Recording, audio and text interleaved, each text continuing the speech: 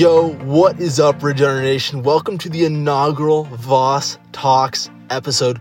We are super excited for you guys to listen to this one where we take live callers throughout the episode. We had so many awesome people chime in on the very first episode, and we cannot wait to interact with more Regenerator Nation members on a regular basis in this new and exciting format. Sit back, relax. We hope you enjoy Voss Talks.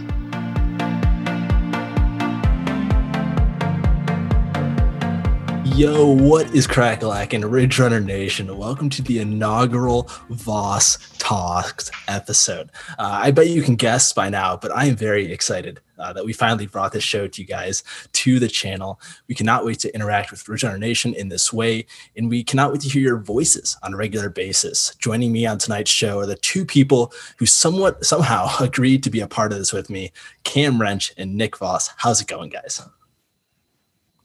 Doing good. Cam, what about you? Happy to be here. Yeah, can't complain. We're going to see how this all goes with everybody calling in, but the show's not named after me, so no real worries there. Yeah, if the show is named after me, I'd be a little nervous, not going to lie, on the first episode. But, when Nick Voss came on Ridge Runners Live #1, he was somehow lucky enough to be on that episode as well. And I compared him to the Skip Bayless of ultra running. And I wanted to start off by saying I apologize for that, because that was just a rough take there, Nick. Yeah, that's pretty rough. I mean, you can't give me something like Tim Kirkchin maybe, or something better like that.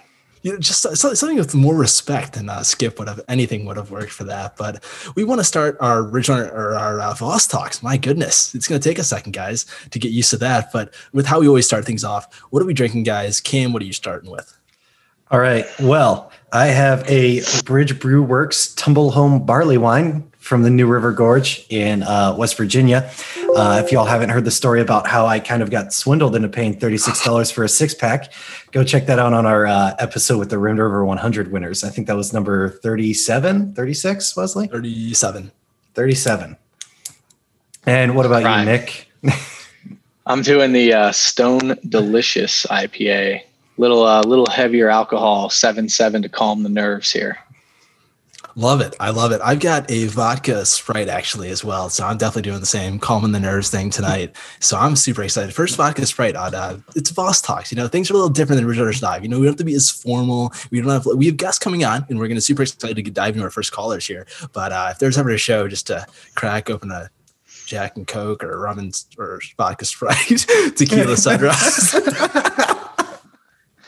All the this is the show to do it. So it'll be super awesome.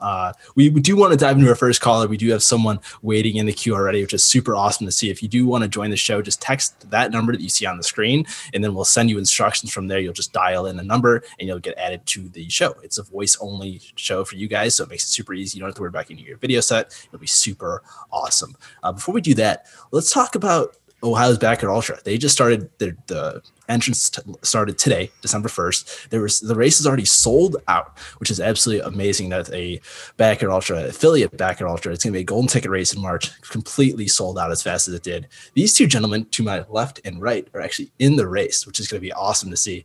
Why did you guys sign up, and what do you guys think about it selling out as quickly as it did?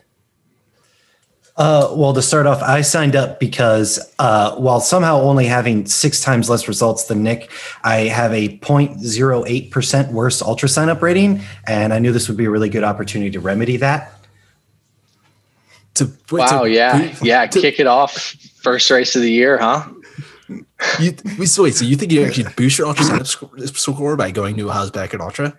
Oh, no, just a little bit better than Nick. No, he's saying he's going to get better than me. Yeah. Oh, wow. Okay. Yeah. I don't ever plan to win a race, just mostly to beat like you or Alex Jackson or something. And so since you haven't beat Alex tonight, you're devoting yourself now to Nick Voss trying to beat him. I need more manageable goals, I'm learning. Wow, dude, I think the fire's already starting. I mean, Nick, what do you say about that? Well, I mean, being a stat guy, I think I'm a little disadvantaged there because I could finish, bottom line is if I beat Cam, I hold on to it, I think. But my multiple results there really have a lower impact on each race. So I'm going to be in trouble. I mean, he might get me this first race of the year, I might get him, but by the end of the year, my bet is Cam's going to have it. Well, especially because like it also grades your newer performances a lot heavier. I know like some of my older ones, I'm almost positive there's almost like a recency bias, which I mean we're all about on this show. It's like, what have you done for me lately? Kind of mentality. So that's why we're obviously talking about Ohio's back at Ultra. Welcome to Sports Talk Media. Welcome to Voss Talks. No, but I think it's going to be kind of cool to kind of have that, and I do think that it does weigh most recent results more than say a result from 10 years ago. Maybe someone from Ultra Sign Up can vet that, and we'd love to hear from them. So hopefully they call us on the show here in a little bit. I thought it was super interesting to kind of see the massive names that popped up as well. I mean, Harvey Lewis, Gabe Rainwater, John Russo is back, and Andrew Waugh is back, and everyone else that was back. I mean, what do you guys think about the competition this year? I mean, has there ever been an affiliate back at Ultra that's as stacked as this one? I mean, it's loaded. It's absolutely loaded. 7 of the final 10 from, just a couple weeks ago are already back. I think that's the right number, maybe even 8. And then, and it's only in 109 days from now. I mean, talk about total rematch for those that were in the final 10 there. So that's going to be great to see. And then, you can add 3 of those runners. Maybe you've heard of them, Harvey Lewis, Gabe Rainwater, Jacob Conrad, 3 individuals who have gone 200 miles or more. And it's just, they could go all week. They really could go all week. I booked my flight last night. I might need to change that flight to later in the week, maybe Wednesday or Thursday. What did you put it at? Like Monday morning again, dude? Yeah. Monday, like afternoon. Yeah. I think there's some people, especially that are watching this, are just straight up disrespected by that. So you better change that right now, actually, on the show. It's just all based on PTO. I haven't been in my role very long. I don't get a lot of vacation. So, who knows? We'll have to talk to your employer to make sure you can get them out there. We'll put you on official Ridge Runners business. We'll give you a doctor's note or whatnot. So if Earl of Pearl will buy my rebook like he promised me this year, then that'd be great. Yeah, I'm sure good old ETP will come through. Cam, what do you think about the big names coming into Ohio's back at Ultra this year? Yeah, I mean, I kind of agree with Nick. It's really just like a matter of how long is it going to go? Because like, what kind of shape is everybody going to show up in? Because a lot of these guys, they have absolutely nothing to prove but getting another win, which it's not going to be any of the first time for them like winning a race, right? So I'm actually very interested to see how somebody like Tanner reacts to having all of those guys who have gone 200 miles and they've run at bigs. They've run with Courtney Dauwalter. They've rubbed elbows with all these people that we see the documentaries about. How's he going to react to having those guys next to him when he's 150 miles in?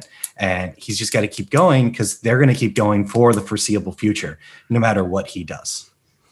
I think Tanner's. And to add to that too, there's a couple of people, that, or I guess more than a good amount of people who haven't run a backyard before this year when they showed up at OBU.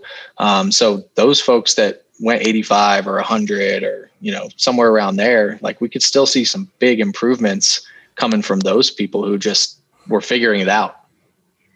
Yeah, no, I mean, I agree completely. And I think Tanner's even just I can't wait to see him just look at Harvey Lewis in the eyes and just be like, I'm about to take you down. Cause I know that's just how it's going to work. You know what I mean? Like there's going to be so like, imagine Tanner getting the starting line like he did this year, 2 minutes early. And Harvey Lewis just is like, looking at him like, this kid. It's going to be unbelievable to kind of see how it all plays out. Do you think there's ever a chance that like these satellite back at Ultras, like overtake bigs back at Ultras? Like I feel like we're almost to that point with OBU this year. Like, I mean, there could seriously be someone that puts up 300 miles at OBU. Like, would that just overtake bigs? What do you guys think? I think it depends on what you mean by the word overtake, because in terms of like media exposure, the answer is just like absolutely not. And I hate to be that way, but I doubt Runner's World will be sending anybody to Reese's backyard. And the actual bigs just like gets so much coverage no matter what actually happens there. In terms of mileage, I'm not quite sure about that. I think that one's like actually possible, right? But, just like the whole running world is gone absolutely crazy over everything Laz does, except for like strolling Jim for some reason. And yeah, just like any satellite race is never going to get that kind of attention. I mean, like if 300 miles happens though, like it has to get that attention, right? Like maybe Runner's World won't like be there to like have them in, but like they'll be there live, but they'll actually like cover it obviously. And I don't know. I feel like it's a potential for that to happen. Yeah, and I think we're seeing a shift in Laz's race too. You know, he really wants this thing to be international. So is he going to start really trimming down? And not to say that international runners can't run far, but that's got to take, there's a lot of American runners who are interested in this format too. So maybe that will start to spread out that talent level across some of these satellite races, and we might see a couple of the races float to the top there. I mean, I would love to see it. I think that's something that could definitely happen. We've actually got our first caller on the line. This moment will be written down in the history books of the Voss Talks forever. Who do we have on the line right now? And where are you from? How's it going? It is Jeff Anzo here. We are from Athens, Ohio, currently a graduate student here at Ohio University. Let's go, Jeff. Thanks for joining the show here. We're super excited to have you. What do you want to talk about tonight? Well, first off, I just want to say Ohio's Backyard Ultra just this past couple weeks ago is absolutely a phenomenal event. Absolutely life-changing, wonderful experience, and just the people there and everybody that contributed to putting that event on. If you have never been to an ultra, if you never had an experience like me, like that was my first one, absolutely blew me away, and I'm straight up addicted. So I'm definitely excited. I got registered, so I'll be back coming this March. And I'm just really looking forward to running with some new people and just getting back in that community again. What was the one thing that surprised you most about the Backyard Ultra? Obviously, like you kind of came into it first ultra, you had not having any expectations, but what was the one thing that just totally shattered your expectations? That's a great question. So, well, for me, definitely like what I just didn't give as much consideration to was the night portion. When we went to that, when we went to the night portion, we went to the road. I just was so fixed on my training on the trail portion, honestly. And I just kind of undermined that. And nutrition got behind, clothing, something like just a lot of kind of like being new to ultra running, mistakes that kind of came up there.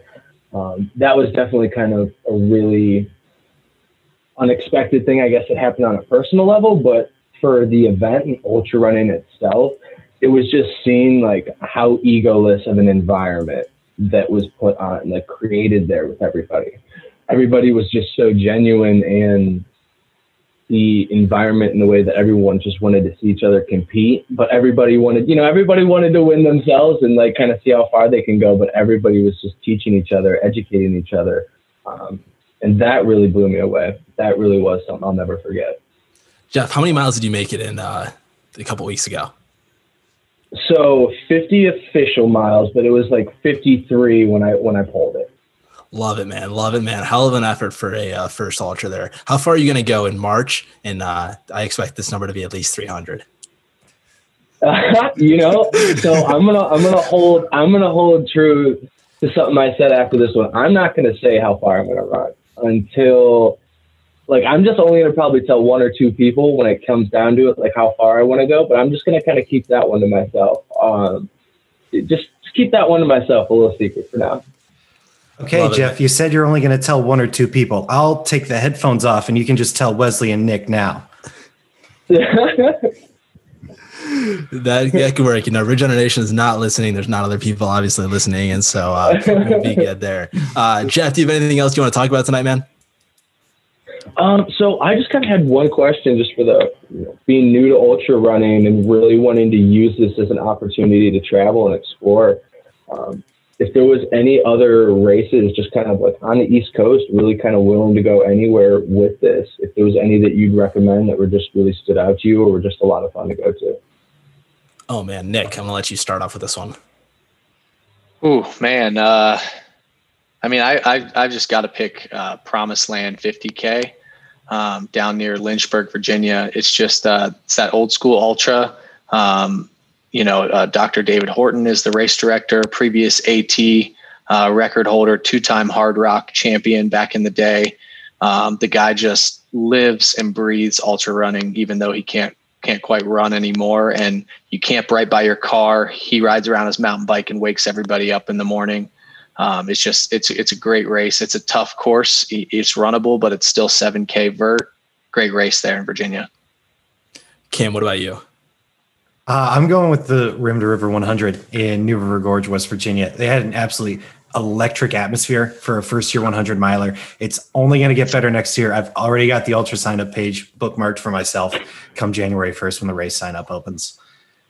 Yeah, and a little side note about that, our Rim to River film is still in the works, so we plan to release that at the start of the year, so stay tuned for that as well. I'm going to give you one race that I've done and one race that I want to do. So one race that I've done that I really like is the Mount Mitchell Challenge. I think it's just such a unique event, just running uphill for the first 18 miles and then turning right around at the top of Mount Mitchell, the highest point on the East Coast, and then running all the way right back down. I think it's a super awesome race. And one race I do want to do eventually is the Blood Rock 100-miler, which is set to take place this weekend. That race on the East Coast has 26,000 feet of climbing for 100 miles. Yeah, write that down. Wow. Yeah, talk about a hard one. Thank you for sharing those. Yeah, no doubt, man. Thanks so much for calling in, man, and being our inaugural caller. We really appreciate it, dude. It was an honor. Thank you so much. Love what you're doing here. Thanks so much, Chef. We'll talk to you next time. Have a good one. Yeah, that was good stuff. Caller number 1, guys. We did it. Yeah, Jeff brought up a great point. I mean, I was just thinking about, while he was talking about his Ohio Backyard Ultra experience. I mean, you guys have both, done several ultras at this point. Imagine if that was your first ultra experience. I mean, I can't even imagine it. It's just such a different format, different atmosphere to be a part of. I don't know that if that had been my first ultra, maybe the trajectory would have changed completely. I don't know.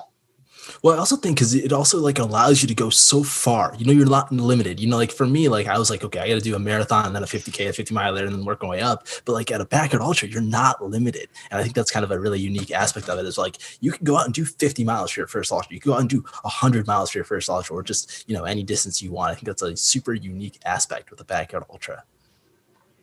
And impressive that he made it that far, with knowing, not really knowing what his limits were and making it 50 miles right off the bat. Pretty cool. Kim, what did you have to say there? I was going to say, yeah, totally. OBU, the first year they had it was my second ever ultra. And, it kind of did blow the doors off what I thought that I could do, especially with how good I felt afterwards.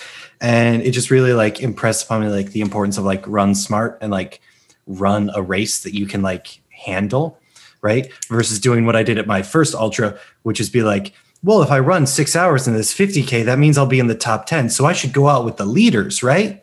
That did not go well. Yeah, Cam, I remember you were a couple spots in front of me for maybe the first 7 or so miles. And I was like, I'd met you the night before at camp or something. And I was like, yeah, wow, kids got some guts. And little did we know. I later lost them. But learn the best lessons though. Yeah. No, that's awesome. As always, if you're watching the YouTube chat and you want to be the next caller on the show, just text that number. We'll shoot you a set of instructions. It's super simple. It's 1, 2, 3, and we'll add you on the show as well. So if you want to be a part of the madness that we got going on right now, feel free to just text that number up there. We've actually got a second caller already ready to go. Let's do it. Second caller on the line. Who do we have right now and where you're from? This is Michael Owen from Pomeroy, Ohio. Unbelievable, man. How'd you find this number? Big Mike. Dude, this number was 25 digits long. It was really hard to get in here correctly. It took me about 10 tries to finally get it right. I love it, man. What do you want to talk about? So not to keep on going on with the Ohio's Backyard Ultra, but something, that I think is relevant in ultra running that could be discussed. I'd love to hear guys' thoughts on it. I won't stay on the line, but is the lack of female representation in Ohio's Backyard Ultra and maybe just within the Backyard Ultra format in general. I don't know what to do about it. As a race director, I would love to see more women in the field, because as we all know, women can certainly win the race, as we've seen with Biggs the past couple of years, and even in Ohio's Backyard Ultra with Jennifer Russo finishing with 154 miles for the assist. But generally at OBU, at least for the past 3 years, it's only been 15 to 20% women. And I'm going to log off here, but I'll let you guys talk about this. I'd love to hear your thoughts. Yeah, no, I was race director for SCOTR, Michael Owen. He's the race director that puts on Ohio's Backyard Ultra. Do either of you guys have any glaring thoughts you want to start off with this one with? Well, this is currently an all-male show with 2 male callers. And I think, not to put on my male feminist hat too much here, right? But there's definitely just sort of a general problem of the structures of Western American society, right? And I don't fully understand how to change that in order to get more people at OBU other than me personally annoying all of my friends to do it. Because it's really cool and I'd like to see them there too. Nick, yeah, and I agree with you, Cam. I think there's certainly a cultural issue that we're kind of dealing with, and not just in ultra running. It's sports across the board, really, with not just representation, but equal pay, equal exposure, equal coverage, all of those things that need to change. And I think there are people within the media that are really trying to work hard at that. So that's one step. Another thing, I think a lot of people have suggested things like this, and I've seen it from races, is they will hold out a certain amount of spots for women. Obviously that's a concern for race directors who do it to support their families, and want to still be able to fill their race. But that's where outreach can be important. And really it's just, I don't think it's going to change until other women, young women, see the representation. Representation is empowerment. And once they see that that's possible, that's when we can start seeing the numbers go up. Yeah, I agree with a lot of that sentiment there, and especially I did some deep dive research on this recently because I was just curious, and actually have some notes that I wrote down because I was just not uninformed, but I just wanted to be okay, how can I do better on my day-to-day basis with this topic? And for those who don't know, I'm currently doing some work with a women's soccer team at the professional level, and that's been a really awesome experience right now. And so it's kind of cool to kind of hear these stories and just be to share these stories, because there's a lot of times where maybe Nick talked about equal access and equal pay, but just the access alone to kind of share the stories and get the stories out there, I think is super important for everyone. One thing I wrote down, there's an article, I forget where it went, it might have been Outrun magazine, but it was do people associate the outdoors with women? That was one quote from the whole article that really stuck out to me. And I think that was something that I think needs to change, and I hope that we can kind of be a part of that change. I even did. It's kind of rambling on at this point, but I kind of did a deep dive on my Strava because I was curious. I've got 341 Strava followers, and I've got 57 of those are women. That comes out to, or 57 of them are basically women. Women. So that's 16%. So that's not a great representation, I think, of what the sport can be, and I think it has a lot of room to grow. So. Yeah, it's a great point. That's I think a really good step that all of us can take, and just as easy as looking at those people you follow on Strava. Look at yourself, look at what you're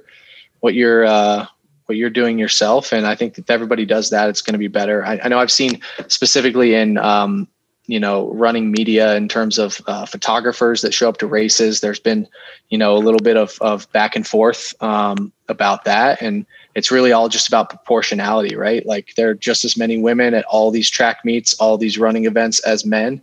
And it really, I don't understand why there's a difference other than some of the things that Cam was talking about with just a patriarchal, background. Yeah, and another quick comment on that is we saw this most recently at the JFK 50 milers, where there was a couple people out there just vlogging the race and kind of doing I run far type updates, but they're only doing the men. you know what I mean? There wasn't like an easy way to top the top 5 women in the race. And I mean, the men were update every minute on whether they crossed like an aid station, but you know, the women just weren't represented that way. And I think that just needs to change across the sport. And no disrespect to that guy, right? Like he's only one person. He can only, you know, if he stops following the men, then, you know, you're only going to catch the women. There needs to be a big drive to cover it equally. And I Run Far is a great company that's doing that right now, you know, trying to keep that equal, put the women's results first, all those things, they're little. And a lot of people might think, oh, does that really matter? It does. It just does. Definitely. And kind of keeping on the same topic, we do have a third caller that's officially on the line with us right now. Who do we have on the line right now, and where you're from? Hey guys, it's Jessica Koppelwitz, and I am from Athens, Ohio. Well, not originally, but that's where I live now. Awesome, Jessica. This is a perfect topic I feel like you're a good point person to kind of just talk to you about this. How do you think that we can help bring more women to ultra running? Well, I think one of the first things that you guys are doing right now is inviting us to the conversation, which I think is awesome. And you guys have been so supportive in my journey, and, you know, just highlighting some of the other organizations out there that encourage women to be part of the sport. So thank you for that. Really appreciate it. Definitely. But honestly, I think it's like, one thing that I have to say, and by the way, it was so much fun running with you, Wesley, at OBU, even though I didn't see you until, like mile 50 something. Yep. Maybe I heard your voice, and like everyone was like, Wesley. It was just kind of a funny kind of one of my last loops, I think, but it was a lot of fun.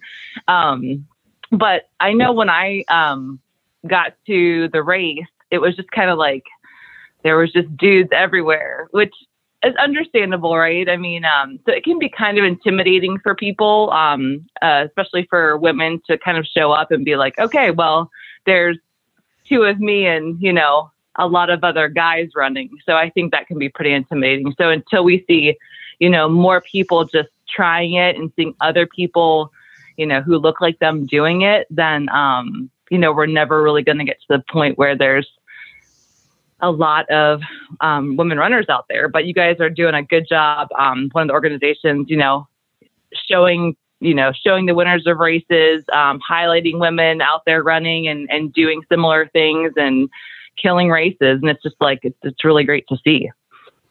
We really appreciate that, Jessica. You were on Ridge Runners Live number 4. It's crazy to think that was all that time ago, almost a year now. What has Trail Sisters been? I know that you're like the key influence down there in Athens, Ohio, but kind of talk about that group and kind of like what that influence and kind of how that impacts bringing women to ultra running. So I first heard about the group, I think back in December of 2019.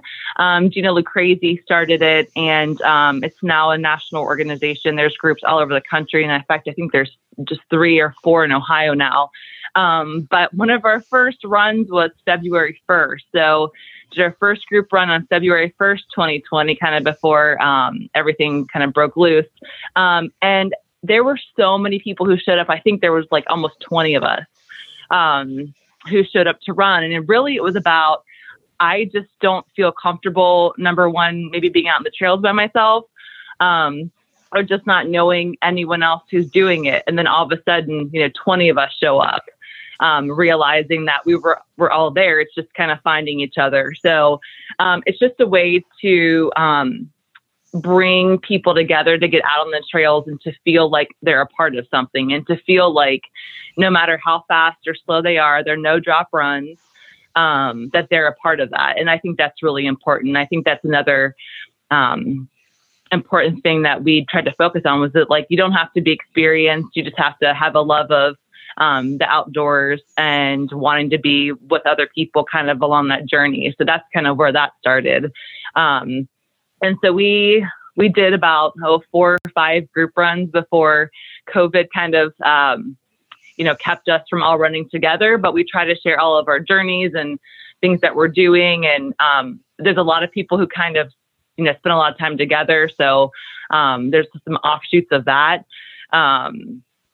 So that's been a great journey. And then we ended up bringing Birth Barf, which you guys know, Annie Lang and Lauren Kraft.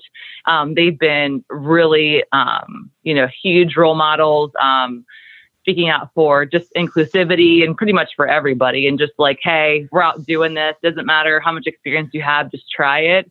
And they came down to speak in Athens, and we had a huge turnout with those ladies. So yeah, it's been a fun journey. So not really much going on right now. I'm just trying to encourage other women to sign up for races. And I think I may have recruited a couple for OBU, which I'm so excited for Michael Owen and for Southeast Ohio Trail events that it sold out that quickly, which is crazy. It's nuts. It is nuts. I mean, the first year it sold out in 7 days, second year, 6 days, and now it's 14 hours. I mean, soon enough, it's going to be like a couple minutes and that race will sell out. So kind of insane to see there. Jessica, thank you so much for calling us tonight. Do you have any final thoughts you want to leave us with? Just thanks to you guys again, and I look forward to running with you. So nice to meet you, Nick. Good to meet you, Cam, and talk soon. Definitely. Thanks so much, Jessica. Bye, guys. Yep. See ya. Yeah, Jessica, like she was like, Nick, I mean, you were kind of with us at this point too. And she was just so far ahead of us at OBU for most of the early part of the day that like, I just didn't want to get up there because I couldn't run that fast. You know, I wasn't feel like going that quick early on. And one of my last road loops, I caught up to them and I got to share some time with them. And I was super excited to do that. What do you guys have initial thoughts on Jessica's comments or anything you want to kind of add there? I think what she's doing is great with Trail Sisters. It's a great organization nationwide. So wherever you are in the country, look up a local chapter, and don't let what Jess is doing be the only solution. You know, like her boots are on the ground. She's doing the work, but it's all of us. We all really need to do as much as we can and put as much effort into making women feel welcome in our community. Cam, do you have anything? Yeah, I mean, not much other than to reiterate what Nick just said, right? You know, just kind of hit on this, right? When she was speaking, but you know, for me as a man, when I started running trail and ultra races, I was already outdoorsy. I was already always out in the woods, right? You know, and often alone. And there was never a question about whether or not I should be out in the woods alone, you know? And for women, at least like the women who are my friends that I speak to about this, they're doing anything alone. They're being questioned about it. And right, like safety is always going to be a concern, but the safety concerns for me are whether or not I would break a leg or something, you know, not whether someone else would harm me. Right. And so kind of like what Nick said, like we need to make sure that we are also doing the work when we're out there and we're at races to make sure that women feel welcomed as a part of this community.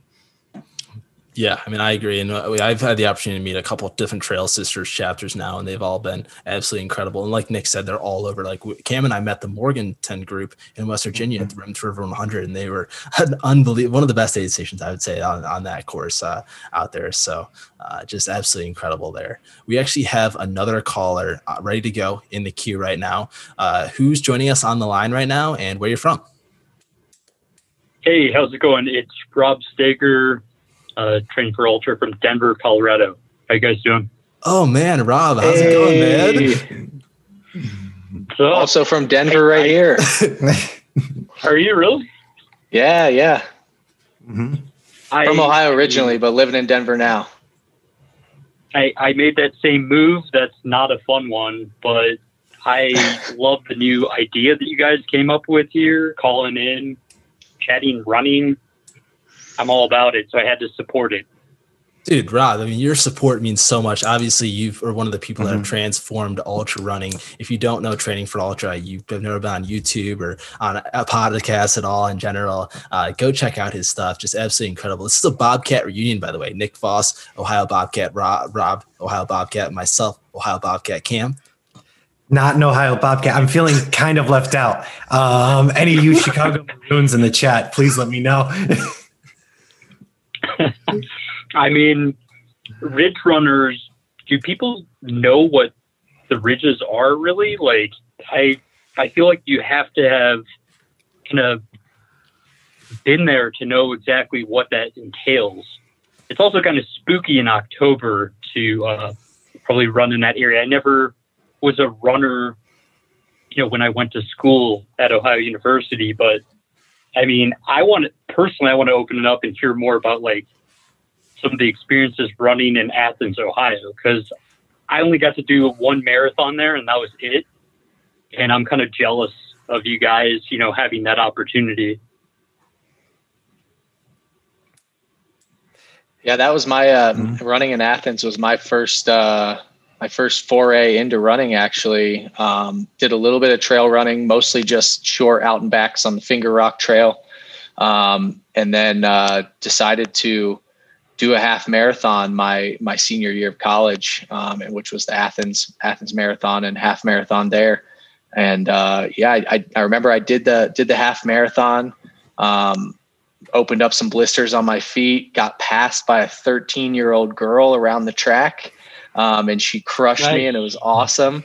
And called my roommate to come pick me up because I lived up on top of the hill and I knew I couldn't make it up there myself. What a story. What a story. Rob, I've got a quick question for you before you go here.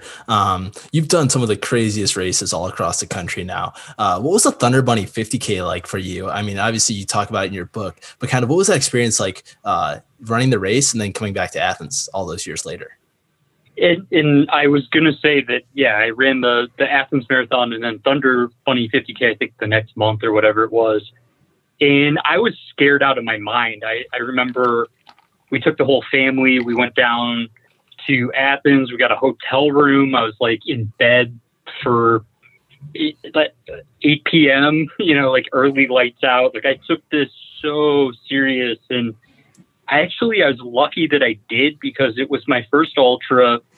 It was dumping rain. Pouring rain. I think this was 17, but it was hard. I mean, when you look at the course profile, it doesn't seem like a big deal, but it took a lot out of me. And I still consider Michael Owen one of the best RDs in the business. He's just a super nice guy, but the way he set that race up, I mean, anytime come May, if I'm in the Ohio area, I'm going back to that race. I mean, that and Mohican, Burning River, all those races I have a true love for. And anytime I'm in those areas, I want to hit those trails. So hard to compare it.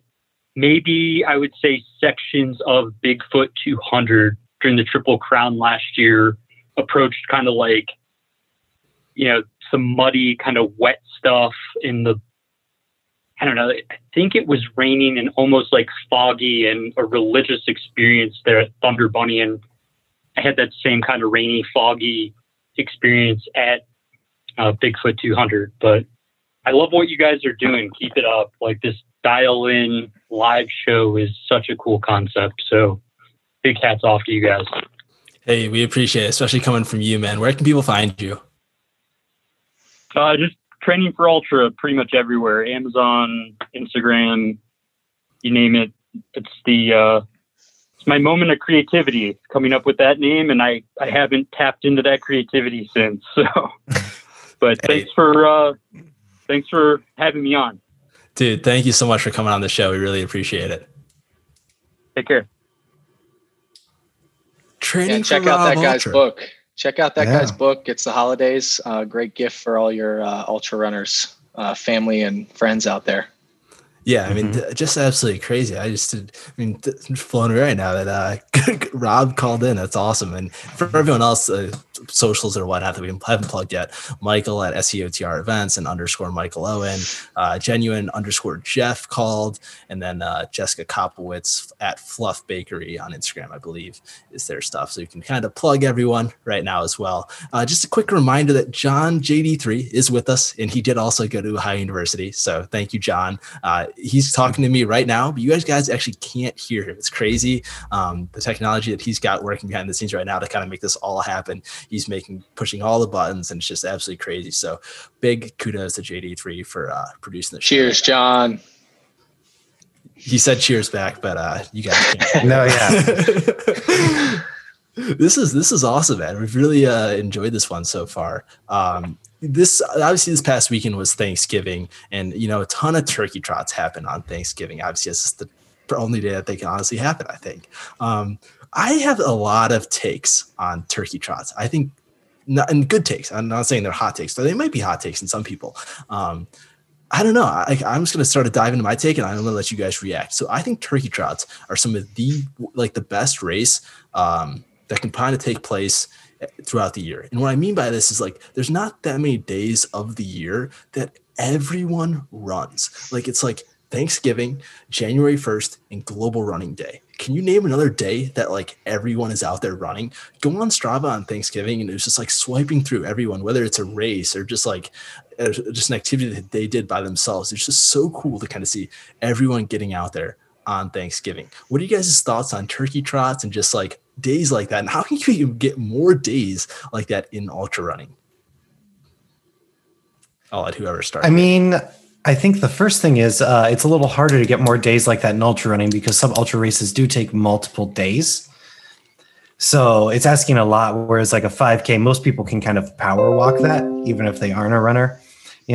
I will say turkey trots have a truly electric atmosphere because nothing gets under my skin like seeing live turkeys in a pen at a race start line like I did last year at my one and only turkey trot, and then getting thoroughly smoked by some 16-year-old JV cross-country kids. That was quite the learning experience. They just the Thunder Body 12K for you, right, Bob? I would not say that Ellen Isaac is a JV cross-country kid, but she did thoroughly smoke me. So yes. Very fair. Nick, what about you? Yeah, I love the idea of just getting together with friends and family, whatever, burning some K-cows, to work up the appetite for Turkey Day. I think we found out this year that we don't really need those organized events to do so. So I think it's great to just get out there, push yourselves, do something challenging. Me personally, I actually didn't. Oh, I did run on Thanksgiving, but the thing that stuck out is I got on some skis for the first time. So just getting out there and having some fun with your friends or family, whoever it is, that's really the key. I will say I did used to partake in the Columbus. I don't even know what it was called now at this point. Columbus Turkey Trot, I guess, which was cool because it was a 5 miler. It was a little bit extra. And then anytime you get to go home with a pie or a bottle of wine, that's always a plus, right?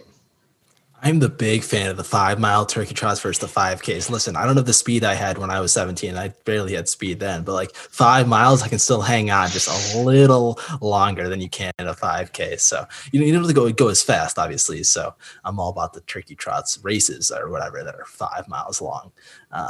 Guys, another caller. We've got one right now on the line in the queue, joining us on the show right now. Who's joining us and where are you from? Hey, what's up, Bridge Runner Nation? This is Samuel Hartman, and I'm from Columbus, Ohio. Samuel, man, how's it going? Hey, it's going great. Enjoying the show tonight. Some really wonderful topics covered. Awesome you guys are doing this. Not a first-time listener, but first-time caller. Hey, we appreciate that. We appreciate you calling in. You don't have to fluff us up like we're some big time people that are not, but we do appreciate it. We do appreciate when you do that. What do you want to talk about today, Samuel? Man, well, you guys have covered a lot of good stuff. I mean, and I think women in ultra running is an extremely valuable topic. And of course, the backyard format is blowing up, and that's incredible. I guess I'm curious, we have some people here who love running, and a big part of running is technique. So maybe this is a little too niche, but I think you guys might have some thoughts on it.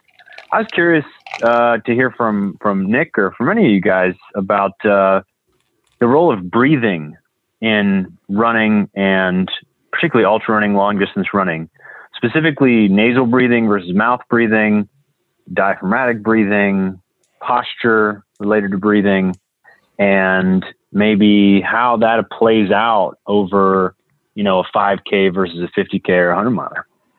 Cool. We'll keep you here on the line for real quick with us, Sam, and Nick, we'll let you start this one off. Yeah, that's a really interesting question. And I don't have a ton of personal experience with it. It's one of those things I've just had on the back burner to focus on a little bit more, is breath work. I have some friends who are really into it. A guy I went to middle school with, who played professional baseball, is really into it. He works with a company called the Mind Strong Project. They do a lot of breath work and a lot of cold therapy, things like that. I think it's really important from what I know, anecdotally at least, and that it can really help. One thing on that topic that I've recently kind of discovered myself, even having, I haven't been running for a long time, but 6-7 years now, is that I have the tendency to kind of hold my breath while running downhill, especially if it's technical, which is a really interesting thing, because I kind of found out that can cause some side stitches or cramps. And there was an older guy actually that I was running with at Speedgoat 50K this year. And he told me, he was like, I told him that I was having a bad side stitch. He's like, well, make sure you're breathing on those downhills. And it was like a light bulb just went off. And I was like, you know what? I'm holding my breath. Damn it. So, just all those things. But certainly for me, running at altitude, I can feel when my diaphragm is feeling a little weak or feeling compressed. So I can see the benefit for sure. Great question. Cool. Cam, what about you? Yeah. I mean, not to sort of like dismiss the point, Sam, but I think in many cases, focusing on something like that can be like a very marginal gain. And the majority of us, we still need to make those non-marginal gains on like general aerobic capacity, like lactate threshold, running economy, like all those things. And like for me, I haven't really put much thought into breathing technique other than the one time that Jamie Hanks like showed me how to do the Wim Hof thing. And he was like, oh, this helped me out a lot at Leadville. And I'm like, I'm never going to run Leadville anytime soon. And throwing on a Breathe Right strip just because it helps with like my allergies. But it's just like, I know I have so much more room to like grow, like generally as a runner on like all those basic things that I'm not sort of like thinking much about that. And, a point where I would get to that, right? Like I've been a runner for basically 3 years now, a point where I would get to that would be, 8, 9, 10 years down the line. Right. So if you're listening and you're considering running an ultra and you're going, I haven't thought about breathing once, don't overthink it. Like just keep running. Like you're going to figure these things out more as they come. Yeah, no, I think that's a good point, Cam. Makes sense. I know for me personally, like that's one thing I also don't really think about too often. I know like I tossed it to those guys on purpose because I was thinking I'd think of an answer myself. And really, like when I breathe, I feel like I'm just like gasping for air, like a horse ready to like a steeplechase race or something like that. So I definitely don't have any tips or any advice to give on that. But I think a lot of it, like kind of what Cam said, is just do what comes natural. And then once you kind of figure out what's natural, then do kind of some research and, maybe try something new. If it works, it works. If not, it doesn't. So kind of just do your homework out there and try a couple things on a couple of runs. And if it works, hopefully it works out for you. Awesome. Thank you. Well, I do think there's merit to it. And I think it can go in a lot of directions, like Nick said, even just, noticing when you're holding your breath or gasping for air. But I also agree with Cam that there's a lot of gains to be had that just come from, doing something basic like one speed workout a week or something like that. So have you had appreciate it, guys. Yeah. Have you have any experiences in this topic or anything you're trying to like have tried already and maybe it's worked or hasn't worked for you already? Yeah, I have been experimenting with my coach with some runs where I've just been doing nasal breathing. So I've like forced myself to just nasal breathe for 30 to 60 minutes while running. And it's really weird. It's a really odd sensation. At first I thought it was impossible. And then I just like forced myself to keep my mouth closed. And I was able to do it, really without too much of a loss of what my normal like tempo pace would be. And I've read, I think there is a benefit to it. I think you're forcing air to go in different places when it goes through the nose, but I'm still new to it. And so that's why I asked the question, because I want to learn more about this process.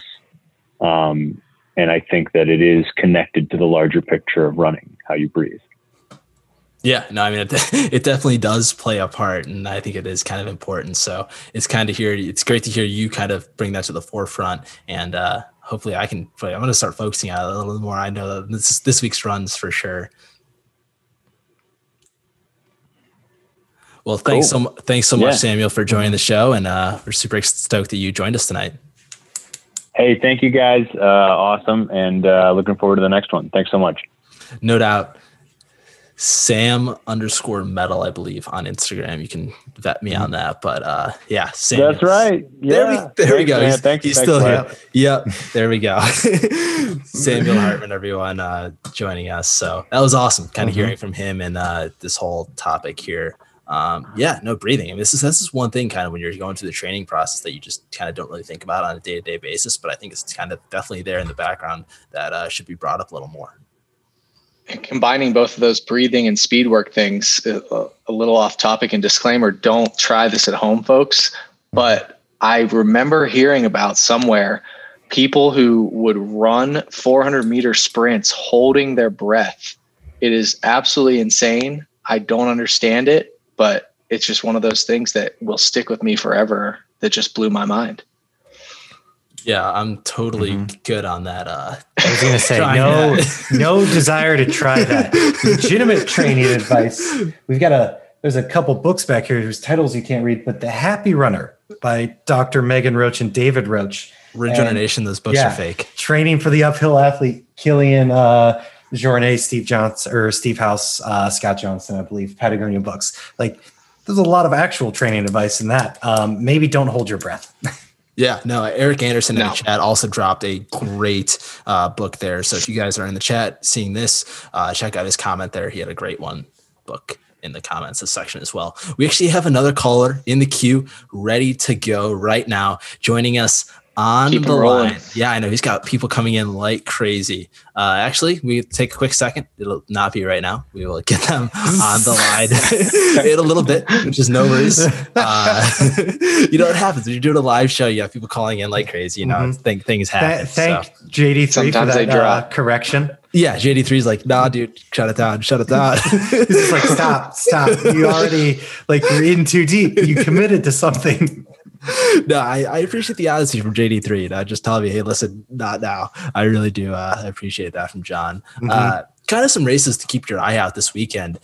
Big race weekend. I didn't even realize this until I kind of did my homework. But the Blood Rock 100, which I mentioned earlier this week, early in the show, is this weekend in Alabama. 26,000 feet of vertical gain.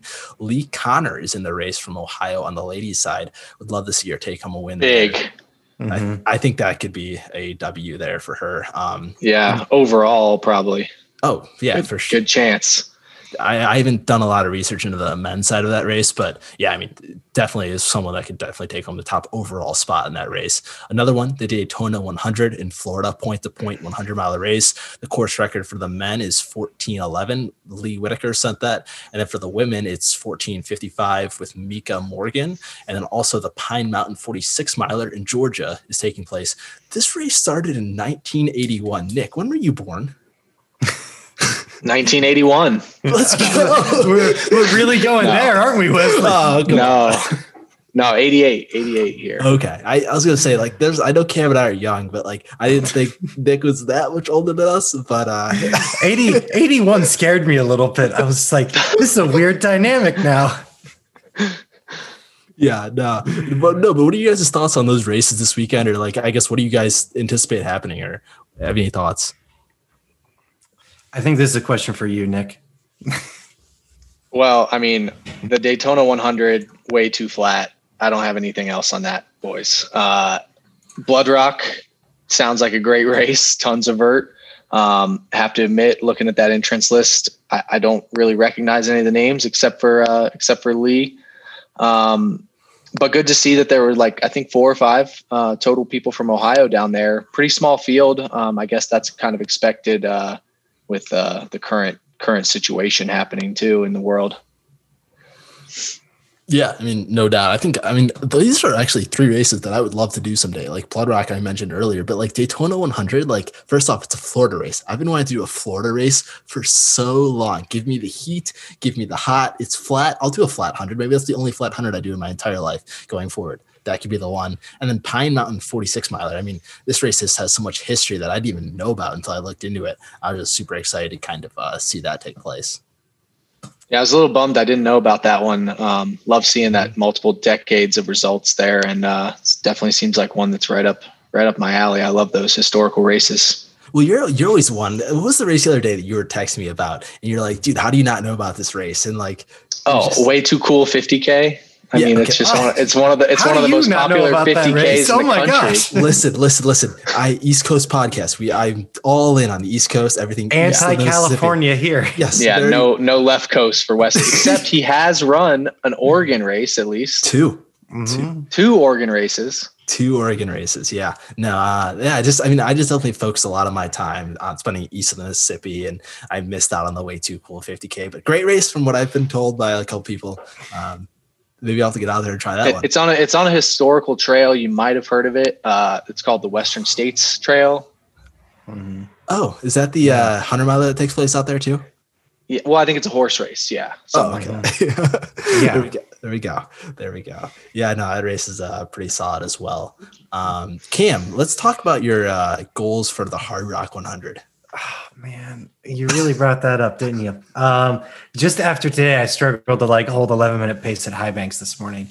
Yeah, I mean, I think that might have honestly shifted. I was just speaking to a coworker about like long-term goals the other day. Shout out to Alex York. I know he's not listening, but shout out to him anyways.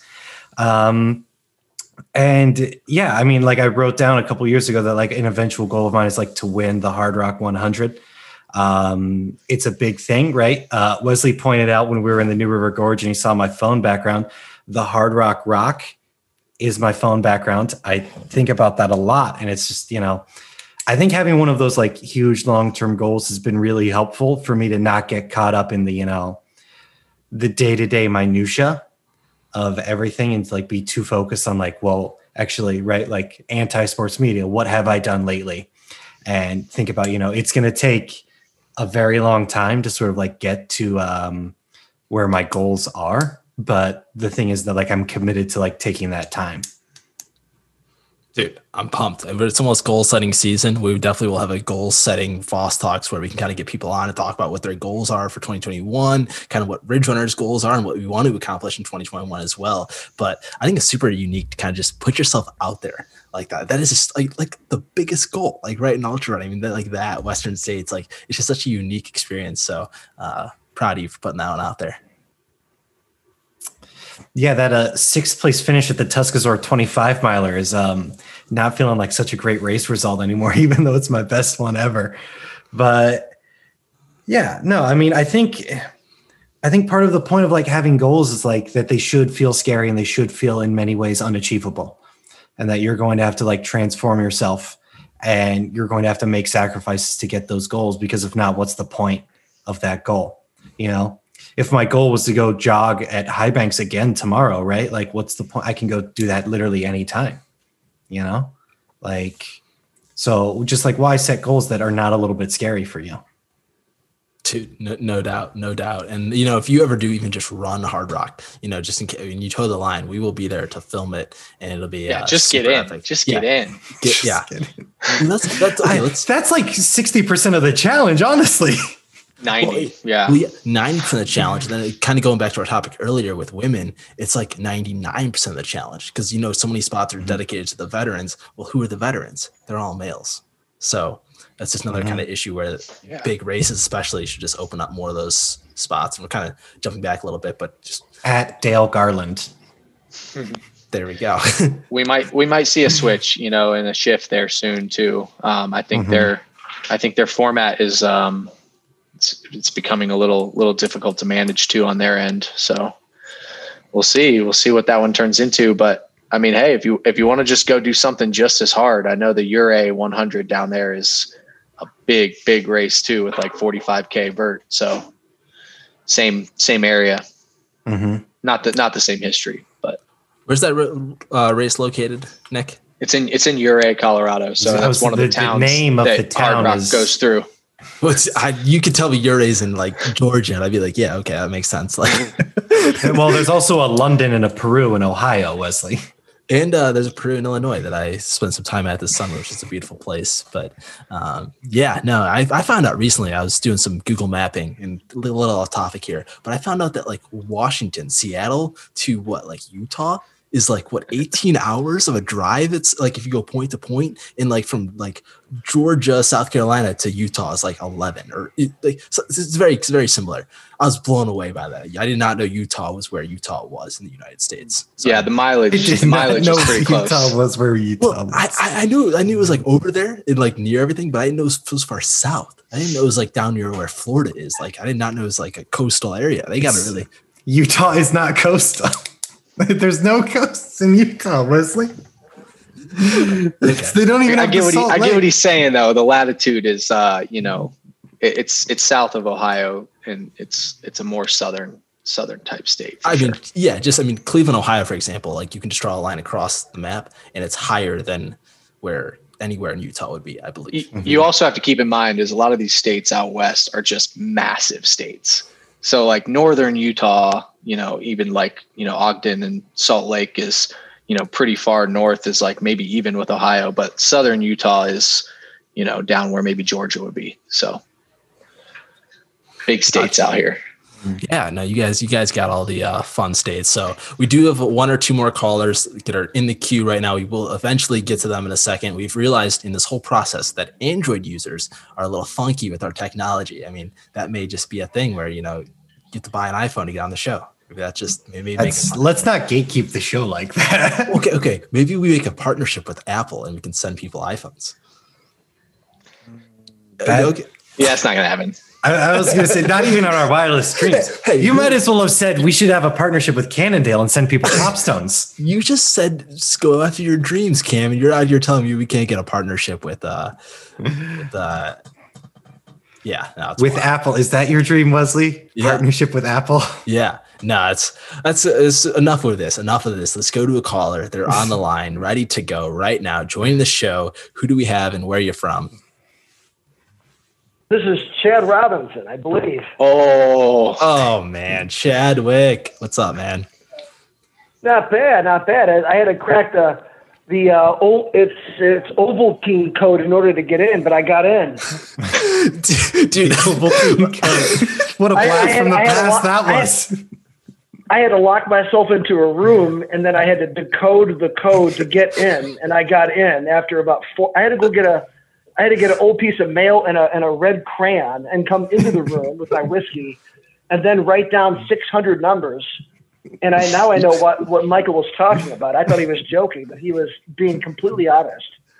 You can never be too safe these days. Yeah, I told you guys, the technology to make this show possible is just bonkers. So kudos to everyone that makes that happen. What do you want to talk about, C-Rob?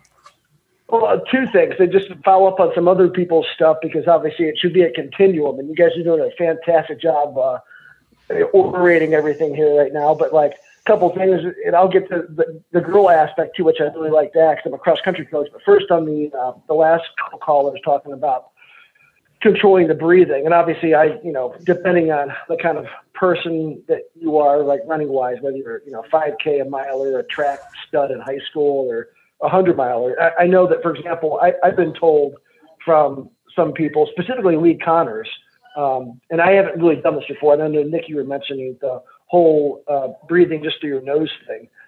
She said she does that exclusively for the first, 30, 40, 50 miles of a 100-mile race, just to control her effort level, which obviously will control your heart rate, which is something I focused on at OBU, is my heart rate.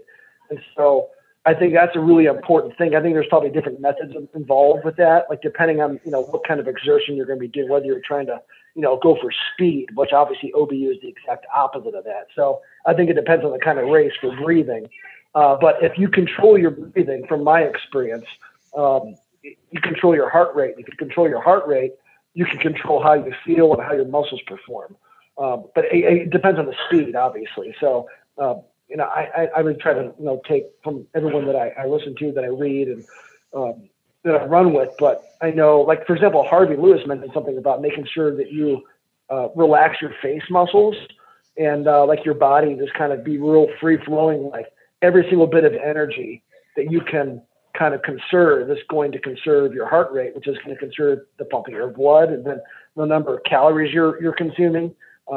And obviously how much energy you have left that you want to conserve towards the end of a race, like whether it's to have a kick, on a mile or a 2 mile on a track, or whether it's to just finish something that's extremely hard. So that's my quick take on that. But what I wanted to talk about was the whole the convenient adventure coming up in early January. Not necessarily that everyone that's listening is going to be able to do that, but and I won't give any specifics because everyone should have their own kind of renegade type thing.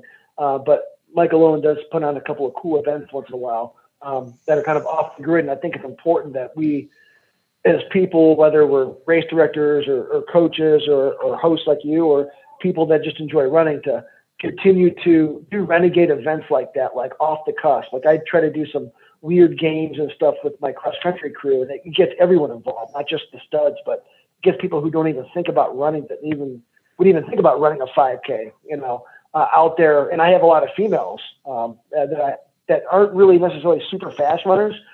They become fast sometimes. Sometimes they just get an appreciation being outside. But I think if you start doing those sort of things at the local level, like for me as a teacher and a coach, I'm able to kind of reach that younger generation. And so if you instill that sort of positivity and confidence in young people, that stays with them forever. Like it's something that, I pride myself on.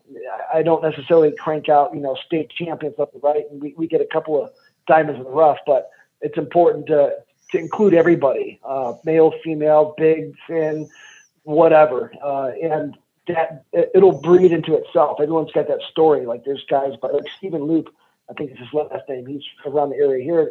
So many people I've met have lost so much weight, running, and it's kind of inspiring. So that crosses between genders, but I think it's kind of cool. I'll hang up and I'll let you talk unless you got any questions for me based on the two things I've mentioned. So just a quick one here, C-Rob. I know you were in Ohio's Backyard Ultra in March. Your goal for this past one, I asked you about it before the race, you just said, I just need to focus on myself and not really worry about what everyone else is doing. Obviously, there's more big names coming to the starting line. You had an unbelievable performance a couple weeks ago. What is your mindset going into OBU in March?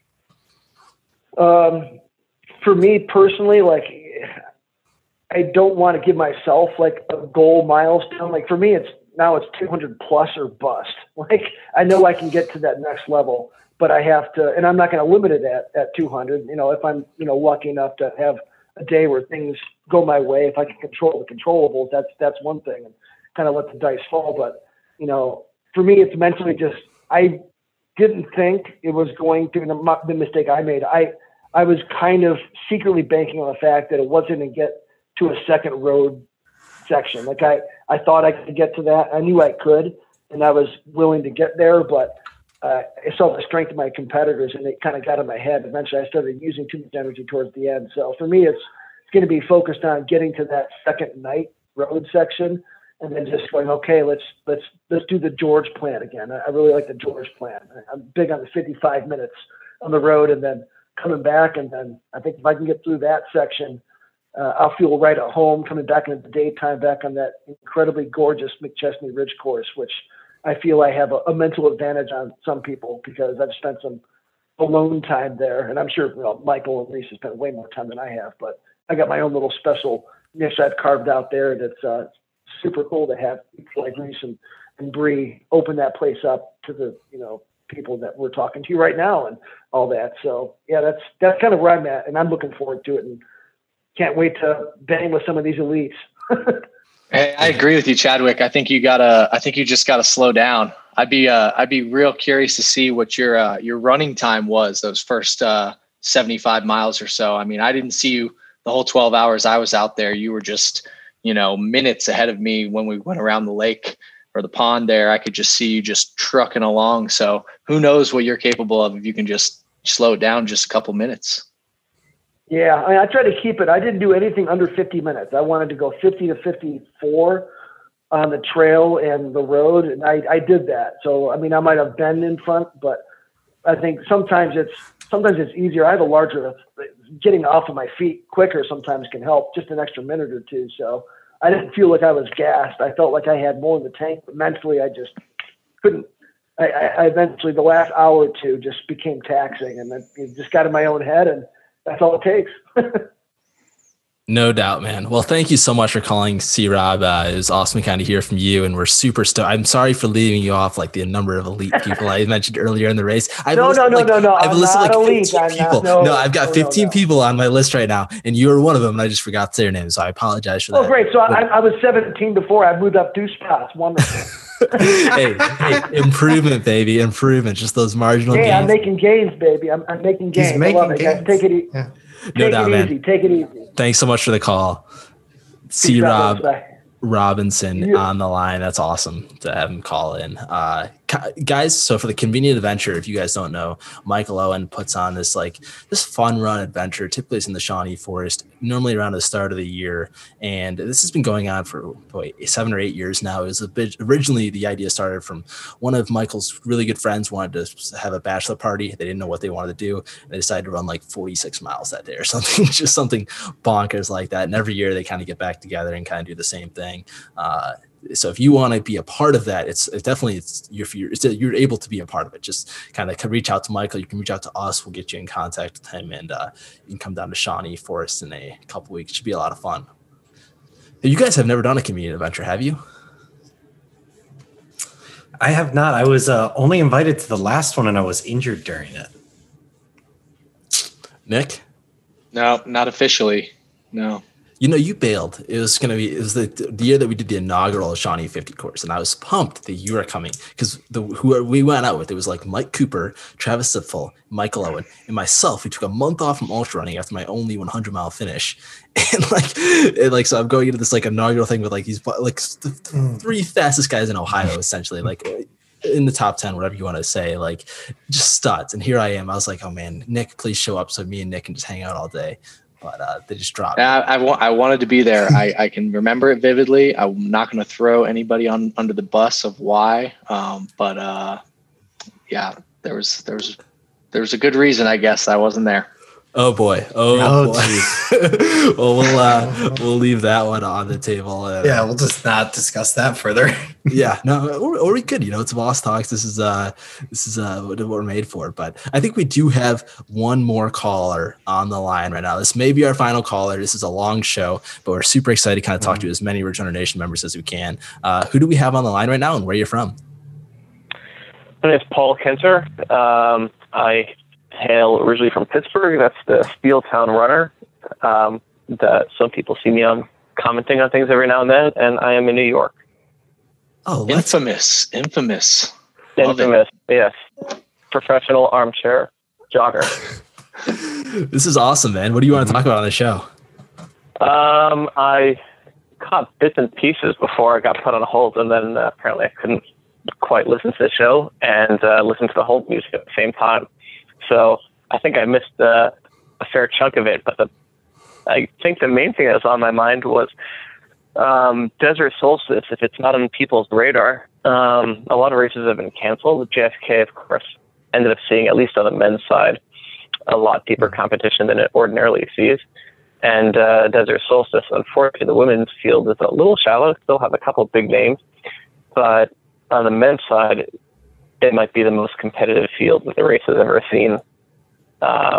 You have, certainly on paper, I don't know if any of them will deliver, and as these things tend to go, but we have 3 people who I think could very reasonably hit 170 miles in the same race, which, if you follow this stuff, never happens.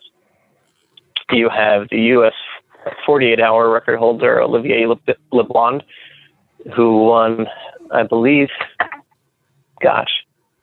gold or silver at the last 24-hour World Championships. He has, I believe, 170 miles as his 24-hour personal best. That is second best all-time United States. So he's running Desert Solstice. Also Harvey Lewis, who I believe has right around 160, maybe a hair less. His PR is just a hair behind Corny DeWalters.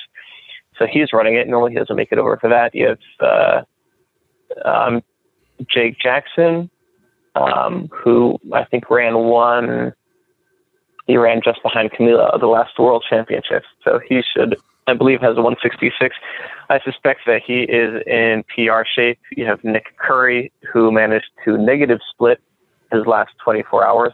And he said he's in better shape now than he was then. You also have Zach Bitter, who hasn't quite articulated it in these words, but this is his first very serious go at 24 hours. He's tried twice before, kind of fizzled at 18 hours, but he hasn't said this explicitly, but more or less alluded to the fact that he's chasing the world record, which is Kilian got a lot of hype this past week, which was, I thought, somewhat misplaced. But Zach, if there's one person right now who could conceivably do it, which would not be this kind of crazy moonshot, it'd be Zach. So whether you get the 188, or I certainly wouldn't say 170 is I think that'd be a poor race for him, if you can say such a thing. And 172 is the U.S. record by Mike Morton. I believe the fastest non-West Coast runner to run Western states. So, yeah, that's, I think, right now what's in the forefront of my mind. That is awesome, man. So, okay, give us your quick pick here before you bounce out. Who do you think's going to win? My quick pick. Well, when you aim high, then, that's the classic thing like we've seen too many times. It's can end kind of disastrously. Zach still doesn't have experience. Harvey is one of the most consistent 24-hour runners in the world, but his leg speed doesn't come anywhere near the people with greater upshot than him. So I'm not a betting man. I think it could be, and part of what makes the 24 hours interesting is it can unfold very interestingly.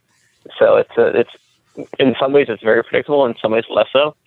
But there are a couple of debutants who will be showing up. I'm blocking on all the names. You also have Bob Hearn, who's going to be there. He's very consistent, right around 150. He's going to be aiming for probably 156, but his ceiling isn't much higher than that.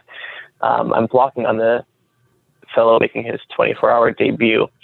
Not a well-known name. You also had Kyle Piatari, from Denver, who's, I guess, by now a perennial top 10 Western States runner who just pulled out because of COVID concerns. But, yeah, this is one race that it should be, purely from a spectating perspective, should be very well worth watching. And on a separate note, I heard some book recommendations being thrown about, something about training. There was the book by Kilian and some other book that was out there.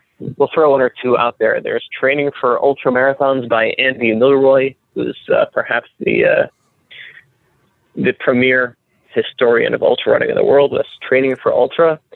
And also throw a plug for A Step Beyond, a definitive guide to ultra running, edited by Don Allison. And Don Allison was the longtime publisher of Ultra Running magazine before it moved out west. So those are two book titles for the night. Well, thank you so much, man. Where can people find you on social media again? At Steeltown Runner, and you'll find some tweets about opera and when I decide to get ornery, some stuff about ultra running. That's awesome, man. Thank you so much for joining us tonight. We really appreciate the call and all the stats you threw out and whatnot, really bringing an element to the show that I'm super excited to kind of dive into. My pleasure. And learn about Ure. Mountain stuff is equally interesting, but I chime in when I see something is covered less, but it's all good. No doubt. Thank you so much for the call, man. Have a good night. Bye-bye. Yeah, no, that was great stuff there. Nick, what do you have to, I'm just going to devote right to you, Mr. Ultra Running Analyst here on the show, not Skip Bayless, but what do you think is going to happen at that race, Desert Solstice? Yeah, it's a good question. I think he brings up a good point that, when you play with fire, sometimes you get burned. So I'm definitely going to be rooting for Zach Bitter. I love the guy. I think he's a super inspirational guy, world-class speed. He already holds the 100-mile world record, at least on trail. And yeah, it'll be cool to see him if he can stretch it. I know he's been there to that race before. It's, kind of hometown for him. The good thing is it'll be covered extensively. I think they do a video stream the whole time. If you're into that kind of thing, watching folks run around a track one direction for 12 hours and then switch directions and go the other way for 12 hours. That would be cool. I was excited to see Kyle Pietari, the local Denver guy here, going for a 24-hour effort because he has that leg speed that Steel Town Runner was talking about. But yeah, it'll be cool to see. A lot of just, those names are just the perennial powerhouses when it comes to the 24-hour realm. I was interested to follow Zach Bitter in his Transamerica, but it looks like I guess now at this point it's not going to happen this year. So hopefully he's gonna give that a go next year when maybe things are a little bit normal. That's why the show is named after you right there. Just killer insights from Nick Voss. We've got one final caller here in the waiting room. This will be the last caller before we end the show tonight. Who do we have on the line, and where are you from? You're going to hate this, but Michael Owen. He's back. Dude, he's back. But so it's really, really serendipitous that Steel Town Runner chimed in with a 24-hour Desert Solstice information, because I was going to call in and bring up Kilian Jornet's 24-hour track attempt last weekend, or just over the weekend in Norway. So it kind of goes in with the 24-hour track attempt, and which brings you to the thought. Giannis Kouros' world record of 188 miles for the track 24-hour has to be one of the most untouchable world records in ultra running, and he's a legend. Perhaps the greatest of all time in pure distance running. If you're going to break it down to multi-day, to 24-hour stuff, 48-hour, he has a 6-day world record, an incredible 645 miles, I believe. And so, at Desert Solstice, this could be a shot to get closer to that. It could be a shot to get, Zach Bitter a phenomenal finish. So it's really great to hear from Steel Town Runner. I can't stress enough, like, if you're an ultra runner geek and want to hear some great insight from people, Steel Town Runner on Twitter is a great follow. Well, thanks so much for calling back, Michael. I think you officially broke the rules. I don't know if that's something that we're going to have happen often, but we're glad to hear from you again and have your insights back on the show. Definitely. Yeah. I mean, sorry for breaking the rules, but I just couldn't pass up getting that 24-hour Kilian reference in, because it goes along with what Paul brought up. But yeah, that's something I will definitely be tuning into. Probably for the pretty much off and on throughout the entire 24 hours. But like a lot of people think, or a lot of people, I want to really keep an eye on what Zach Bitter can do. I would love to see Harvey Lewis, set his personal best, which would end up being, pretty far up there. I think he did it this past year, perhaps, right? Did Harvey Lewis run his personal best in the 24-hour distance? For his distance? Yeah, I think so. I think it was in like the 160s range, 163 or 4, something like that. Mm-hmm. That's another big performance that I do as Ohio Ultra Runner of the Year resume. That's already very impressive. For sure. But yeah, just, checking out Desert Solstice, the entrant list is on Ultra Sign Up. Pretty strong on the guys' side. Not as familiar with the women. There's no Camille on the list like there is some years. That's where she obviously got her records. But yeah, super exciting. And, if you want to discuss something, I think discussing whether Giannis Kouros is the greatest of all time, and if that record, that 24-hour record, will ever be broken or even touched within 5 miles, that's going to be debatable. And then definitely like his 6-day record of 645 miles is otherworldly. He's like a god in his home country, and it's for right reasons. Definitely. Well, we're going to have to dive into that, Michael Owen. Thank you so much for joining us on the show again tonight, and we hope to hear from you again. Good night. Yeah, no, I think kind of going back to that Killian's attempt, what do you guys kind of think about that? Kind of just how it all transpired and kind of going into Desert Solstice. And do you think that record will ever be touched? Because I watched a Sage Candidate video the other day. It was 20 minutes long. I think I watched a couple minutes of it. And from what I watched, I don't think that he was he thinks that a fast marathoner can eventually break the record, but I'm not so sure if I'm sold on it. I think that record would have to take such a perfect day from the person who's perfectly in shape and all the training. And I think it'd just be like one of those unworldly performances. What do you guys think? Yeah, to me, it's a huge number. I think going in, obviously, like in hindsight, it's just a huge publicity stunt for Salomon. I think Killian's one of those people who's interested. It's interesting to watch him, push himself. But I think he's also someone who appears to be this, freak athlete, when really you have to look at the amount of experience he has. Even though he's a younger guy, he has been doing the crazy mountain stuff he does for years and years and years. And what he doesn't have experience in is this 24-hour flat track running kind of thing. So the crazy thing to me is that someone like Olivier Leblond can go and finish in the top 3 at the World Championships, run 170 miles, and he's still got 18 miles to find in that 24-hour period to even tie Giannis Koros's record. That to me is such a big margin.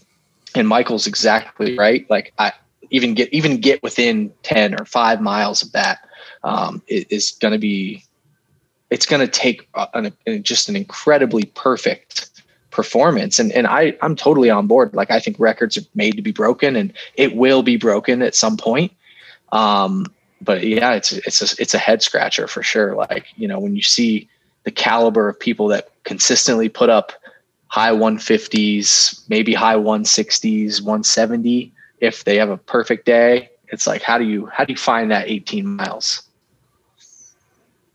I'm not the person to ask. Maybe can you get any insights?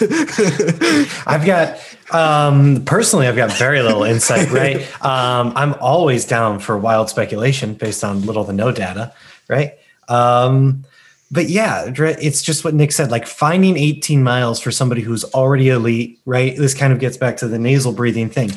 Olivier Leblond, right? Not to put words in his mouth, right? Because I met him at Mohican. He's a great guy, but he's chasing those marginal gains.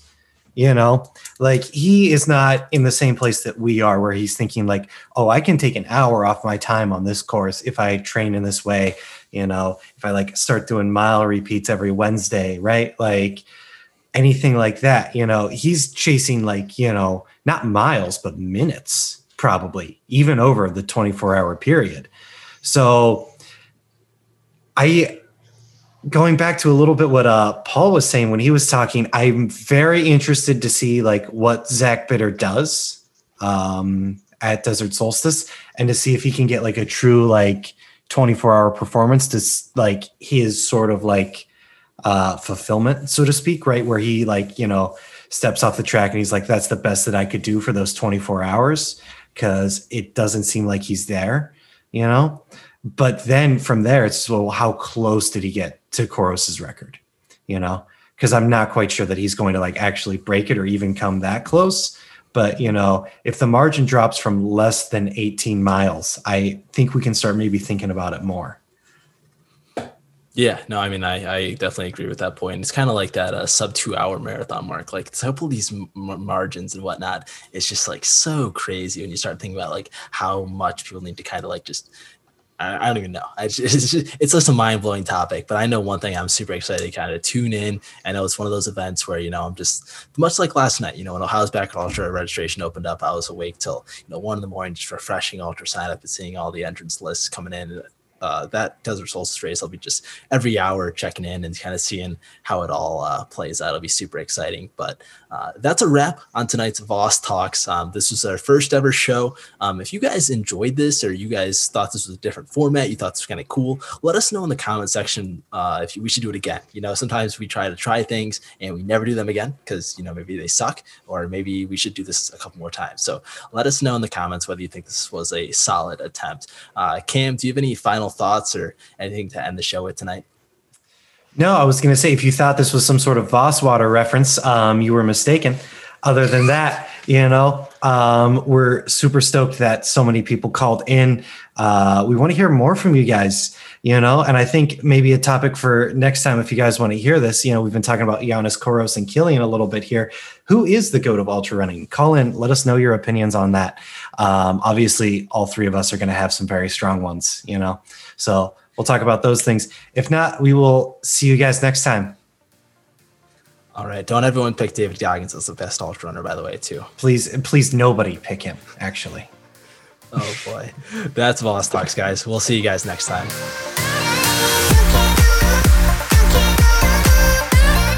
Ridge Runner Nation, thank you so much for tuning into Voss Talks. We are so excited to connect with you guys in this new way through taking your phone calls on these episodes. And if you did not join tonight, well, make sure you figure out where we're going to go live next time so you can hop on and be one of our awesome callers. If you don't know how to do that, well, we're on all social media platforms. We're on Facebook, Twitter, and Instagram. We also have a Strava club as well where you can connect with other Ridge Runner Nation members.